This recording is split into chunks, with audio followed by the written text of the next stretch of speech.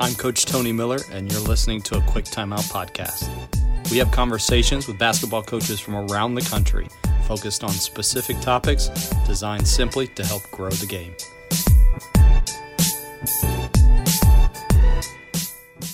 Welcome into a Quick Timeout podcast presented by Dr. Dish Basketball. If you're like me, you've gone looking for some new shooting drills to use with your team here at the start of the season. I've created a library of some small group and then also some team shooting drills at drdishbasketball.com. Included in those drills are diagrams, explanation, and also some videos of the drills. To find out more about those, simply visit drdishbasketball.com and click on blog from the drop-down menu. Again, that's drdishbasketball.com. Joining us today is Jack Castleberry, Associate Head Coach for the Citadel Bulldogs. Coach, really appreciate you coming on the show. Yeah, it's my pleasure. Thanks for having me. Let me start with this because I think it'll kind of set up the rest of the conversation. But for someone who hasn't watched you all play, how would you describe your team's style of play? Extremely up-tempo, analytically driven, guard in the half court, not a full court pressing team or anything like that, trying to be just solid on the defensive end and trying to get quick threes on the other end. I saw this tagline. I have no idea, social media. I don't know who runs your social media, but the embrace the pace. Yeah. As we all know, everybody says that they want to play fast. Yeah. A team that actually plays fast or with pace, because that can mean two different things to coaches and to teams. But how do you actually get your team to play with pace that you want them to play with? I think it's a daily conversation about, hey, this is how we play, this is how we play, this is what we do. Because players who say they want to play fast inevitably slow down at a certain point when they get tired. And our whole deal is, hey, we're going to keep going, pushing the tempo. A lot of our drills we do are full court drills, trying to get guys used to moving. We want our bigs to kind of start the break, but we also don't want them necessarily trying to run the whole break because that tends to slow things down. We've had those conversations. But it's really about wings running the floor, bigs running, and point guards pushing the tempo and trying to find guys make good decisions in a quick environment. Are you running to spots on the floor to get yourself aligned to flow right into something, or are you just running? No, not specifically. I mean, in a perfect world, you got a guy on both wings, but obviously that doesn't really happen that way. As long as you're just running and we can get a quick outlet, we're obviously trying to get the ball above the free throw line of the outlet so that the guy's got fewer dribbles, got to get it to get across half court and everything. But it's not overly complex. It's really just a matter of doing pretty basic things at a high tempo. Are you hunting particular types of shots, or is it just anything that you can get with good pace? The one that we would love to get is a drive and kick three, which I think is kind of like what everybody's trying to get these days. But we'll also take transition threes, particularly below the break and the three-point line. Those tend to be pretty high percentage shots for us. And, of course, trying to get layups and get to the free throw line. The free throw line has been a struggle for us this year. But, so far we've done a pretty good job of sharing the basketball and been able to shoot it pretty well fairly consistently, and just obviously hope that sticks. So let me ask a couple of those because what you just said went quickly over. But, let me start with the first one. I think the one that maybe if people were watching the other night, I didn't realize this. Like I knew that the pace with which you played, but leading the country over the last 6 years and made three-point attempts. It's one thing to lead in attempted three-point attempts, but actually to make the three-point attempts. What is the primary reason for that? Is it the types of kids that you're recruiting? Is it the outcome maybe of the style of play that you have? Is it the player development? And it may be all three of those things, but what do you feel like is maybe the thing that leads that? Yeah, I think it's a combination of all of those things. I definitely think you're recruiting shooters first and foremost. And secondly, you're giving them the freedom to take those shots. And we don't always shoot it at the highest clip, but we know that if we shoot enough of them, that the numbers are going to play out to a certain percentage, right? Mm-hmm. And so you're only going to get to that percentage if you're able to shoot that many shots. Mm-hmm. Going back to our time at VMI, Coach B was kind of ahead of his time as far as the way that we played. And now it's pretty common for people to shoot it like this, but he's been doing this for, 17 years now. And there was a professor that we had at VMI who was a math professor, and he loved the analytic approach to everything. And so we would sit there and we'd be struggling to shoot. And, even though we were playing fast and bought in, there's still a party that's going like, hey, maybe let's not take this shot, and his whole thing was keep shooting them, keep shooting them, keep shooting them. The numbers are going to play out the way they're supposed to play out. Now, that does mean obviously that you have to try to get shots that are open shots. So there is still some strategy behind it. It's not just firing it up with, one contested three after the other. We do take some of those. But again, it's something that we feel like you have to live with if you're going to encourage shot making at a high level. I could be wrong with this, but just from watching even the other night, it seemed like you just talked about like the contested threes. And I get this idea that sometimes coaches think you're just running down the floor and jacking up a three. But it seemed like you create those advantages for guys to get more open looks. And then that gets them comfortable to then shooting the contested threes, and those go in as well. I think there could be something to be said for that. I think a lot of times the contested shots that our guys end up taking are still spot up contests where they're 10 toes facing the rim, where it's not like an inside foot, not like a guy's coming off a pin down and then just throwing something up where he's off balance. So I think the fact that they're more often than not square to the rim to begin with and getting the pass hopefully inside out, even if that contest ends up being a good contest, they're usually in rhythm. So that's been successful for us. So beyond the in the rhythm, what are you judging as being great shots? And we still base it off of how open they are and what kind of ball movement led to that shot and who's taking that shot and where in the shot clock. Like we have several foremen that we let shoot threes, right? But we don't want him coming in transition and trying to bury a three off the break. Whereas Tyler Moff, our starting point guard the other night against Duke, he just dribbled up, had plenty of room, got to the 3-point line and buried it. Like we're okay with him taking that shot in that moment, but we're not okay with the other guy doing the same thing. So it is situational, and it does matter what the personnel is. So I get this a lot. I mean, we shoot a lot of threes as well, and coaches are always asking me, how do you practice those? Are you practicing volume shooting during your practices? Do you require guys to get up X amount of shots on their own throughout the week and track those? How do you primarily practice those? We don't require guys to get shots up. We're in the gym with them, ourselves X amount of times a week. And then our guys do a ton of shooting in practice. I've been with Coach Balkin for a long time, and I've been with, 2 other programs away from Coach B. But I feel like I hear about a lot of guys that don't necessarily shoot that much in practice, where it's, defensive base and stuff like that. Coach always goes out of his way to make sure our guys are getting shots up in practice. Now, some of that is going to be just 4 guys in rebounding, 4 guys out rebounding, 60 seconds on the clock. And we got the white team against the black team and losers run. And we'll do that for, 10 minutes. And then you'll do, we call it drill seam passing, where it's literally just being, kind of thrown around the horn until it gets to the corner, and then that guy's draining it. And that goes on for 60 seconds. We're trying to constantly be in competition with that stuff. But we're certainly not reinventing the wheel with any of it. We're just making sure that the time is allotted to get those shots. Now, we will do transition shooting. We will do stuff where our bigs are constantly rim running. So we do have variations of the types of shots they're getting. Is it in transition? Is it when they're tired? We'll try to put different shooting drills in different parts of practice, depending on what segment went before that, to get them shooting tired, because those are obviously the shots that you shoot in a game. But again, we're not doing anything that I don't think anybody else is doing. I just think that we're making sure that the time is set aside to get those shots up in practice. The best basketball coaches are relying on data more than ever. That's why coaches love Huddle Assist. With Assist, you get full game breakdowns, including complete team and player stats, in less than 24 hours. Your stats are ready when you need them. And Assist is more than just the box score. Use interactive reports like shot charts and advanced stats like lineup data, VPS, and of course, effective field goal percentage to coach smarter. Plus, Assist brings your stats to life. Every stat is marked on the video at the moment it happened. See every shot, turnover, rebound, and much more with just a few clicks. Want to see how Huddle Assist is elevating basketball? Visit huddle.com/assist. That's huddle.com/assist to learn more. Are there any statistical goals or maybe anything measurable that you all help guys to understand the pace that you want to play and the shots that you want to take? We don't necessarily have a number at the end of each game that we're trying to get to.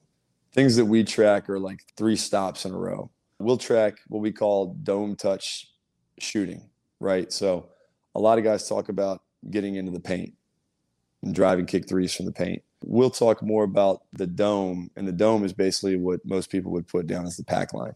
And so if we can pierce that dome and get a driving kick three out of that, what are our percentages when we pierce the dome as opposed to when we don't pierce the dome? And now we don't count, like we'll take transition out of that equation because we don't want the numbers to go down or we just don't think they're the same shot. So we don't want those to be tied together, right? But any half court shooting, we'll judge it. Okay, was the dome pierced or was it not? And it's mind blowing how much, I guess maybe not mind blowing, but it is. I'm surprised by how big a difference there is with the dome touch shooting as opposed to if you don't get a dome touch. I mean, you're talking about 15 to 20 percentage points on a given night. Wow. I've found with the stops, a lot of times if we get 6 or more, we win like 90% of our games. Do you have anything like that for offense, or are you just trying to get when you can? We're trying to get to 7, and if you're doing that, you're in really, really good shape. You obviously don't always reach that, but when you do, you tend to have a lot of success. I did want to ask you about the Duke experience the other night. Probably most people saw Coach B go down within a couple minutes. It happens early on. You're trying to care for that and make sure that he's okay. And then all of a sudden you guys have to, like I said, you're right there at the beginning and it could have gone downhill like very quickly. But the way that the players responded and you guys responded to them, what was going through your mind? And then what did you say to the guys to kind of refocus them and get them going again? You know, it was, I've told several people, I think I experienced every possible emotion that you could experience in about a 20-minute window, because obviously the first concern was like, what's happening with Coach B, especially knowing, his history and stuff like that. And a genuine concern about, is he okay? Once he got off the floor and walked off on his own, it kind of lightened a little bit of that load. But then our guys did a phenomenal job of compartmentalizing, like, okay, we have a job to do. Coach is one of the toughest guys that we know. We know exactly what he wants us to do. And, as cliche as it is to say, like, oh, well, you know what this person would want, like, that's exactly what he wants. He wants you to go out there and not back down. So really all you had to do was kind of remind them of that one time, and they were good to go. It didn't take a whole lot of coaxing from us or anything like that. And they did a phenomenal job. They went in there with the mindset that they were going to give it their best shot, right? I mean, they weren't going to back down. They weren't going to be intimidated. And that's an unbelievable environment. That's the mecca of college basketball. I've never been a part of anything quite like that, but it was obviously a strange but insane experience, and just so proud of the effort that our guys put forward because they put on a good show out there. Did you have that scout that night? I didn't. I would have been a little bit nicer if I had, but I did not. No. I got the South Carolina State one, so if that goes south, you can blame me for that. Yeah, I was thinking even about talking with you about this, like I would guess that it never once entered your mind, I'm going to be coaching tonight in Cameron Indoor Stadium as the head guy. No, I actually told my wife, we typically don't bring my wife and kids on the road with us, but because it was Cameron Indoor, we did. And I have a 3-year-old and a 9-month-old. And the amount of sleep I got the night before was not appropriate for what I would like to be well rested. And we were joking afterwards, like, imagine, I might have made some better calls if I had just gotten a decent night's sleep, but that's what happens when you bring a 3-year-old and a 1-year-old on the road. Oh, it was great. On a much lower level, I'm the one that's coming to you and playing up to you guys, but playing a challenging game, like you're scheduling that kind of game to give your guys an experience of playing in a environment like that, but also like you're trying to get something out of it as well. You're not just going in there to earn the paycheck and then walk away. What are you talking to them and communicating to them? We want to get this out of this game. Our whole thing has just been about, and I think this is what most guys do, but it's just been about, let's stay process oriented and not so much results oriented. Okay.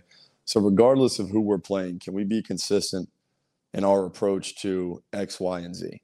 And if we can constantly if we can just be getting a little bit better at X, Y, and Z each day, then at the end of the season, we're going to be in very good shape. Right. So our thing going in there, even though they play fairly up tempo and they guard at a really high clip, we just wanted to play our style of basketball. The last Division I opponent we had played against, we didn't play our style of basketball, and we let them dictate what we were trying to do.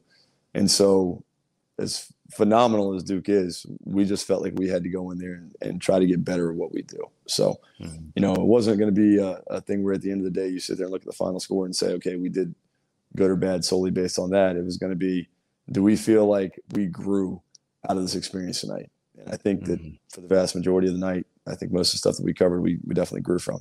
I know they have multiple guys that probably are eventually going to be playing in the league, but like, how do you, I don't know if you even prepared for Paulo like this, but like preparing for one or two guys like that, what is the mindset and what is the strategy going into that?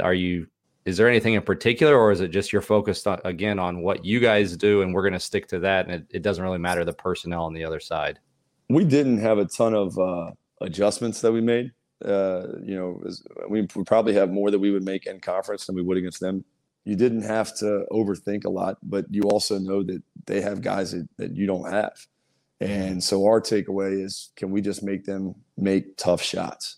And Banchero had to make a bunch of tough shots, and he did it because he's going to be in the league. He's going to be the first pick in the draft in all likelihood. But, unfortunately, he made him against us. And we got into a situation with some foul trouble where we couldn't sit back and play man-to-man the way we would typically want to, so we ended up playing a lot of zone.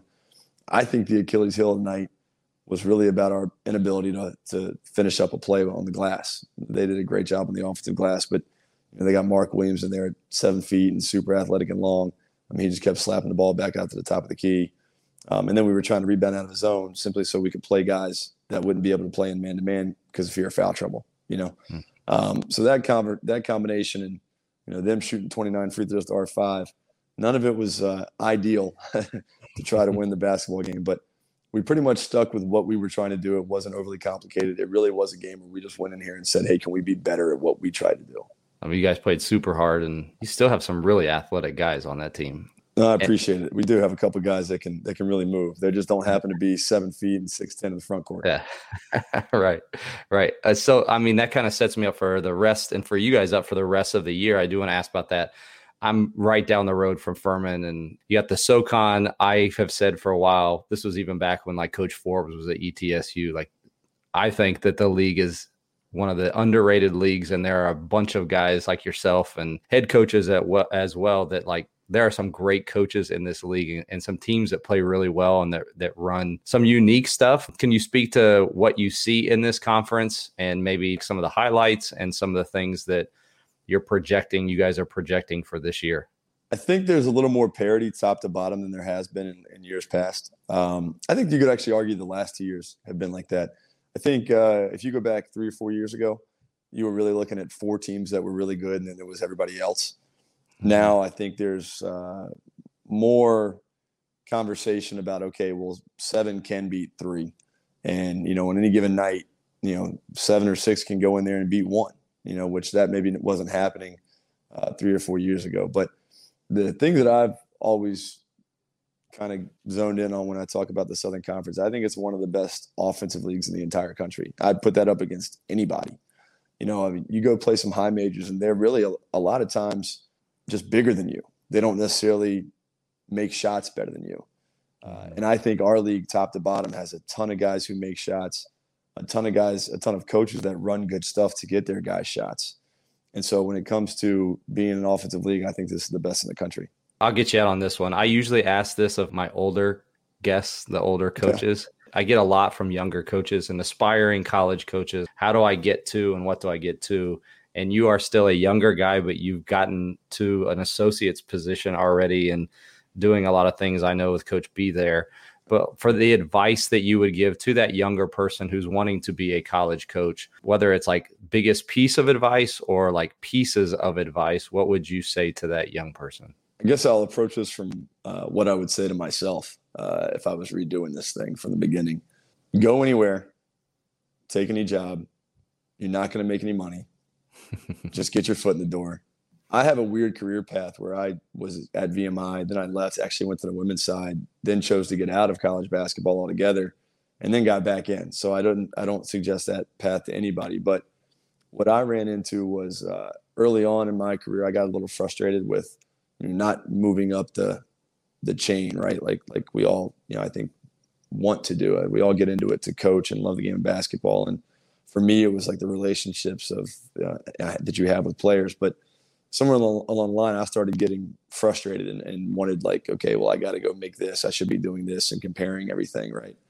And when I got back in, when I was lucky enough to get back in, because that's really hard to do. But I mean, the guy that I played college ball for had a job, so it was open for me. But I came back in with such a greater appreciation for just loving what I do every single day. And if I work hard and something else pops open, then, that's great, but you just go in there and just try to be phenomenal at your job, right? Mm-hmm. And just really value the time with the kids that you get to coach, because there's so many guys from one year to the next, just that you never know how long you're actually going to be in the business. So getting out of it actually refocused me to what I loved about it to begin with. And when you talk to other coaches sometimes, especially the guys that have been doing it for, 5+, 10+ years, I think you can sense that frustration, right? We all, think this is going to be one thing, and maybe it does or doesn't end up being that. But now I'm so happy to get to work for an unbelievable human being. I get to coach some of the best human beings. Like our team is just insane, like 3.5 GPA, biology, engineering majors, like way smarter than I ever even thought about being. But they're such high level people. And this is what I get to do for work every single day. So it's really special. It really is a calling. If you're doing it for anything else besides the love of basketball, I think it's probably going to break your heart, or you're going to burn out, because it does involve so much. But, there's nothing better. That's Coach Jack Castleberry, Associate Head Coach for the Citadel Bulldogs. Coach, thanks for jumping on the podcast. Thanks, man. Really appreciate you having me. That'll do it for this episode. Thanks so much for listening. We'll talk to you again at the next time out.